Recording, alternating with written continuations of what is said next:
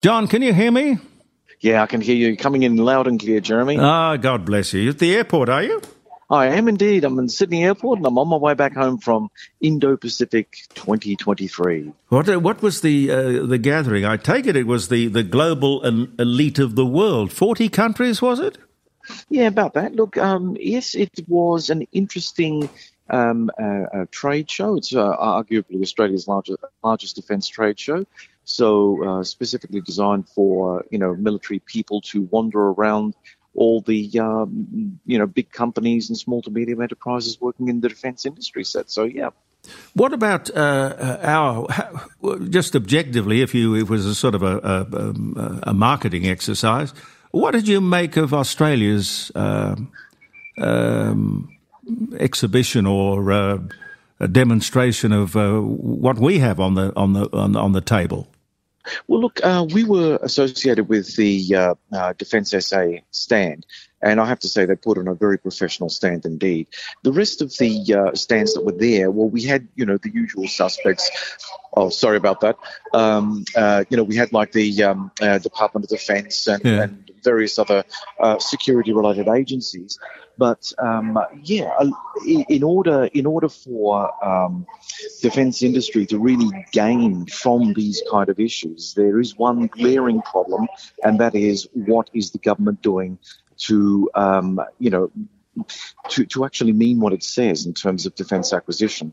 We know that on the first day of the conference, former Chief of Army Peter Leahy had said a couple of things that raised didn't he? Concerns, and they're legitimate, Jeremy. They're absolutely legitimate. I mean, the Albanese government. I mean, I went to a function a night or so ago where Andrew Hastie, the Shadow Defence Minister, had a bit of a crack at the government. And look, rightfully so, because, on the one hand, Albanese says that this is the most dangerous period in Australia's history since the late 1930s, early 1940s. And on the other hand, he's pulling funding from this and pulling funding from that. And, the defence industry said they need to have certainty in terms of how are they going to proceed with various defence projects. If they constantly get delayed or shelved, of course, companies will go under as a consequence of this, leaving Australia vulnerable because, of course, we need sovereign defence capability, and only a proper supply of jobs going to defence industry will actually provide that. Well, when a man as respected as General Leahy comes out and makes a public statement like that, I mean, literally, this government has ripped the heart out of the army. Yeah, he has. Look, this government has done something, and you could sit back and say, well, okay, army hurts because the various strategic review that had been commissioned earlier this year suggests that our defence focus should be maritime. And we are an island continent, and I think that there is some sensible reason for why we should certainly have a maritime culture here. But the other thing that one has to realise too is that we need to have a sustainable army. And so on the one side, they wanted to cut the guts out of the army to help fund naval expansion.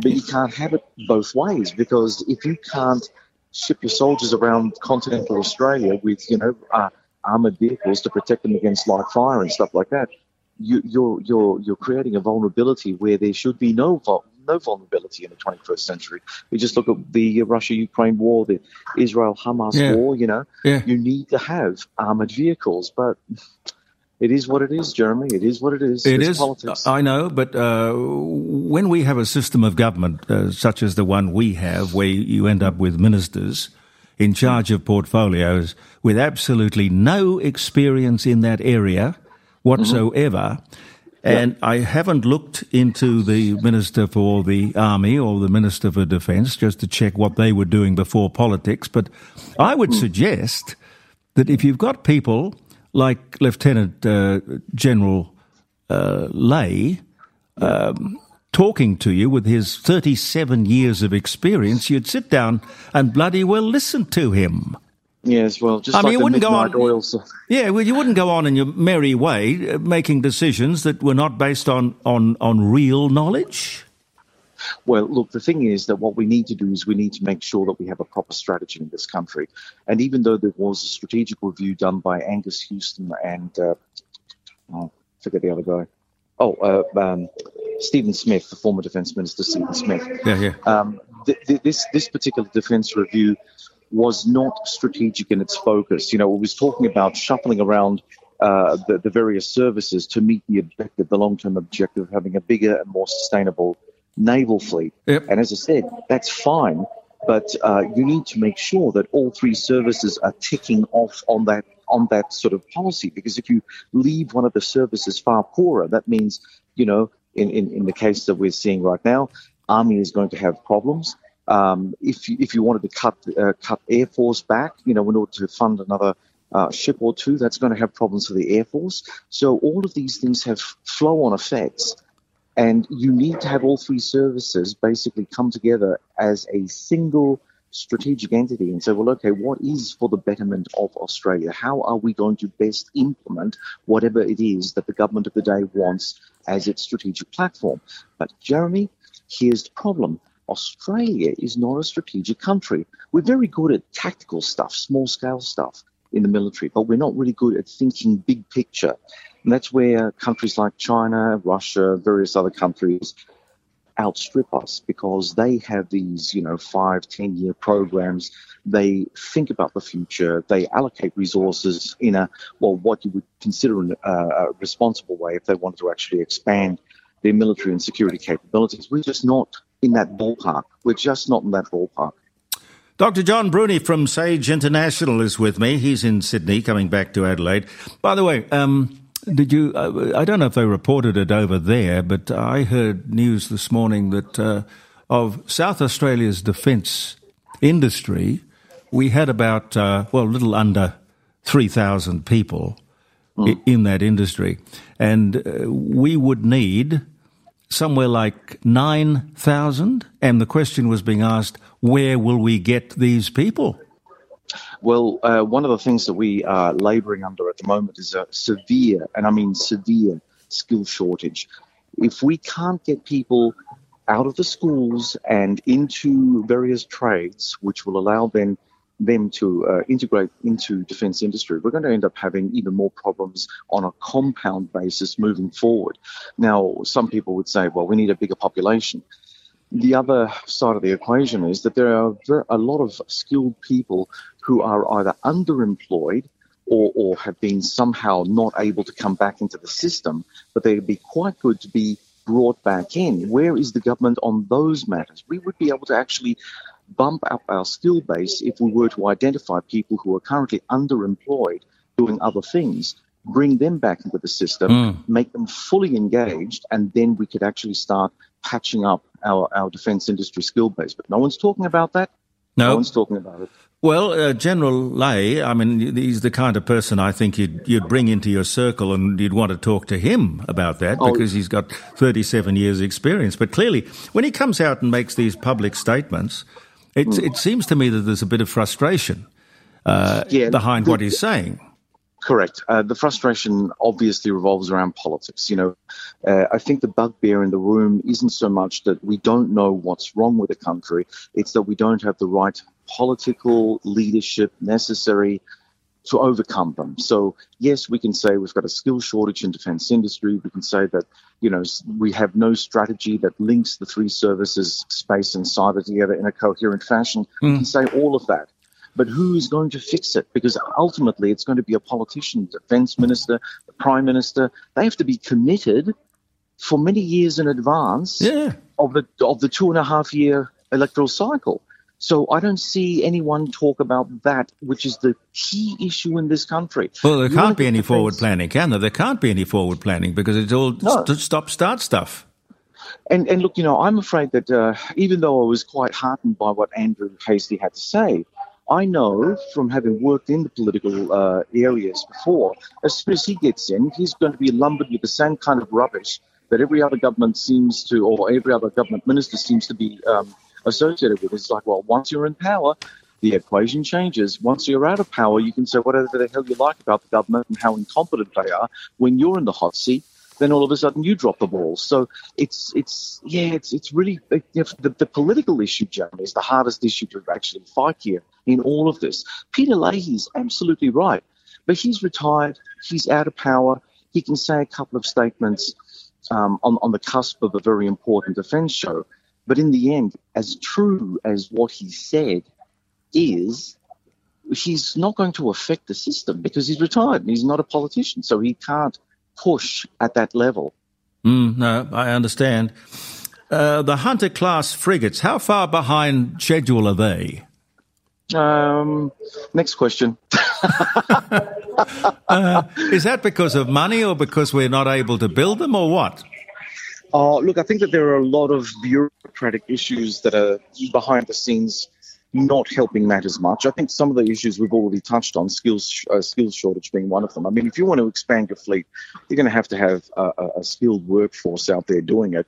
I just don't think that we have the manpower necessary to expand the Hunter-class frigate fleet out the way that we, have our ambitions going. But nonetheless, it will be done. It's just going to be slightly delayed, probably by a few years, I would imagine. What should our fleet, our surface fleet, a lot of talk about the submarines, of course, but what should our surface fleet be, and how many of them should we be making? Well, see, okay, let's try to break this down, because there's the crewed or the manned part of the fleet, and now, as Indo-Pacific showed very clearly, most of the displays out there, it's all about remote data fusion and drones. So you can do a lot of stuff with unmanned vehicles and vessels. I mean, there was one particular technology which was really quite amazing. It looked like a big sail jutting out from an ordinary yacht if you looked at it from a distance. But actually it was a solar-powered, long-range, remote vessel that could operate, in Australia's north, and operate as a chain of such vessels to cover off on, say, illegal immigration or, illicit marine smuggling and all that kind of stuff. So, I mean, we are getting better at the technology level to allow us to have a smaller manpower base. But there is a critical turning point in all of this, because ultimately you still need to have the manpower necessary to drive these systems. So if you cut too close to the bone, then you end up having problems anyway. So we will never really be able to get over the major issue, which is personnel for the uniformed services. And then we have the other issue, and that is the skills shortage. So we need to fix those two things before we even can start talking about national sovereign capability or strategy or any of the highbrow stuff. We have to fix the base. Well, why don't we maybe reprioritize the money that we've got? I mean, if you look at what the NDIS is costing and the disability support pension and the money that goes off to Aboriginal causes, some 40 billion. I mean, put all of this together. If we can't defend our country, there's not really much point in having all of these, nice little socialist trimmings and things that are close to their heart. I mean, the government's heart. Yeah, look, I agree. I think that we're a very rich country, but we misdirect our resources chronically, and I think that speaks to a glaring incompetence in our federal leadership, and even sometimes in the state. Depends on how much of a lead they're taking in various defence matters. But we don't have a perfect structure, and our politics is very difficult. It's just a difficult environment, and people talk a lot, they promise a lot, but they hardly ever deliver. Which means that the men and women in uniform are always going to be at the cop the rough end of the stick, because they're going to have to do more with less. And we're at the point now that we can't do any more with less, because we already have less, and the robots aren't coming quick enough. So we've got a lot of systems that still need manning, and even the remote systems have to have a human in the loop. So if you don't have the skilled people necessary to fly or sail a drone, you're stuffed. Well, I tell you, John, be careful of the word manned. Because the military person, people, crude, staffed, the military's contribution to wokeness. Wednesday, I reported a little while back. They announced that planes would no longer be unmanned, but they would be uncrewed. All right, Jeremy. I'm old school. I like my English language as I Yeah, understood it growing up. me too, me too. Yeah, Every once in yeah. a while, a government will want an inquiry, and I don't know what these inquiries cost, but I would think a lot of money. The DIB report. Do you remember the DIB thing? Oh yeah. That white paper. I saw Kim Beazley wandering around the stages over the last couple of days as well. Yeah. So that brought all that back. Yeah. But I do remember it, the DIB report. So we spend all of this money, and the boffins sit down, and the academics and the intellectuals, and they tell us exactly what we should be aiming for and spending our money on, and etc. And it just ends up on a bench somewhere collecting dust or in a filing cabinet. Yeah, that's Australia, Jeremy. I hate to tell you. Well, what do you make of the Middle East? Is that I heard this morning that they're going to have a 4-hour cessation of hostilities every day to allow Palestinians to head south or get over the border and into Egypt. Yeah, look, I think that at the moment that is an abject disaster. I think that trying to have these 4-hour intervals, as noble as it all sounds, that's 4 hours. You're in a hot shooting war. Things are blowing up left, right, and centre. I don't know whether that provides enough of a window to either provide humanitarian relief on a sustained basis or get people to safety, because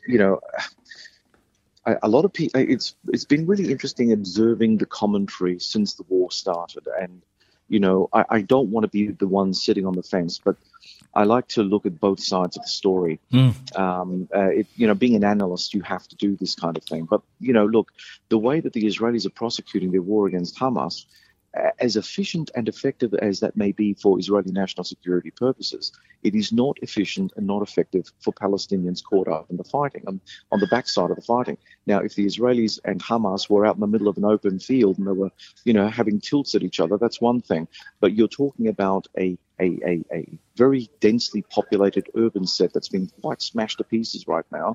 Roads are blown up and buildings have come down across roads. Trying to get people up and out, whether it's to evacuate out of Gaza or to get humanitarian supplies into Gaza, is going to be, dare I say, problematic to say the least. Do you get the feeling that there's any exit strategy on the part of the Israelis? What are they going to do when they've done the job? How long are they going to stay there? Who's going to, I don't know, who's going to repair the place? Who's going to rebuild it? I wonder if anyone's thought about any of this. Look, many people, including myself, have questioned this. I followed the line of thinking of former CIA Director General Petraeus, who effectively said, look, when you start a military campaign of this nature or any nature, it behooves one to have an exit strategy, or at least not so much an exit strategy, a phase 4 of the strategy, which basically means what are you doing when the fighting stops? An end phase, Yeah, the end phase. So it's not clear that Israel has an end phase to this. Now, the end phase for them would be to root out Hamas from Gaza. If it only were that simple, in the end, once you've destroyed what was already a very bad place, where's the investment going to come from? I mean, are American companies lining up to go into post-war Gaza to rebuild and reconstruct? I don't think so. I don't think so. Yeah, the Europeans won't either. They'll probably get a trickle of humanitarian assistance coming in. The Israelis will, maintain a very tight grip on what goes inside the territory of Gaza post-war. So again, what is in it for the Palestinians to, see that there is a future beyond Hamas and Hamas-like organizations? Yeah. I can honestly say to you, from past experience, there is absolutely no hope of this. And 10 years from now, they're going to be fighting an even nastier bloody outfit, if they don't put this to rest permanently. But, in a war, you've got two sides, and both sides have to be willing to come together. This war is complicated by the fact that the Israelis are fighting what they consider an existential threat in Hamas. Hamas is not representative of the majority of Gazan Palestinians. This has to be made 100% clear. Yeah. But on the other side, the Israelis do have a right to self-defense. It all comes down to that terrible word, proportionality. How do you go after a paramilitary group hiding in rubble and tunnels and bunkers. Well, what do you do with that? Yes. The Israeli Defense Forces are a conventional defense force. They've got tanks, they've got missiles and artillery and all kinds of things that they can rain down on Gaza, and they can destroy a lot of stuff without necessarily destroying the core group of Hamas. Yeah. I noticed that they're, the Hamas HQ was sitting comfortably in a Gulf state. I won't name names, but I think most of your listeners will know which Gulf state this is. Yeah. And, they're all millionaires, and they're all sitting down, leading the life of Riley and directing their war from afar. Now, where's the bloody sense in that? Why hasn't anyone taken these guys out? But anyway, Well, Mossad's pretty good at that. I'm surprised too, yeah. Well, Jeremy, I would say prior to October 7th, I would have expected that Mossad would have been good at pretty much everything. But considering the fact that Hamas managed to invade southern Israel in such an egregious manner, in so many numbers, someone within the Israeli body politic or security services were asleep at the wheel, right? Yes. So right now, I don't have a great deal of confidence that Mossad or Shin Bet or any of the Israeli intelligence services have the capacities that were legendary when I was growing up. You looked at the Israeli intelligence services and you read their adventurous daring do's in various parts of the world, and you think, wow, they're pretty efficient. They're scary. Well, they must have been really efficient, because with pinpoint accuracy, they know the buildings that Hamas's head office or this building here does such and such, and this building does so and so. So their intelligence is certainly very good, but on that particular day, it was very bad. It was, well, I mean, you only have to have one really, really bad day, and the 7th of October was a catastrophic day for Israeli intelligence. Is it a coincidence that we haven't heard of any Israeli casualties? I mean, I know they put a figure of 10,000 or something on all the casualties, but the Israeli forces have gone in there, and so far no comment has been made as to how many men they've lost. Well, the Israeli spokespeople have kept on saying that the casualties that the Western media are getting are coming from the Hamas-controlled Gazan Ministry of Health. And that may very well be true because, as your listeners will know, Hamas is not just a militant group, but it also has the capacity to take care of government, the idea of governance. They look after the health and welfare of average Gazans, or at least that's their mandate. So basically, but the Israelis themselves, they will get hold of some figures.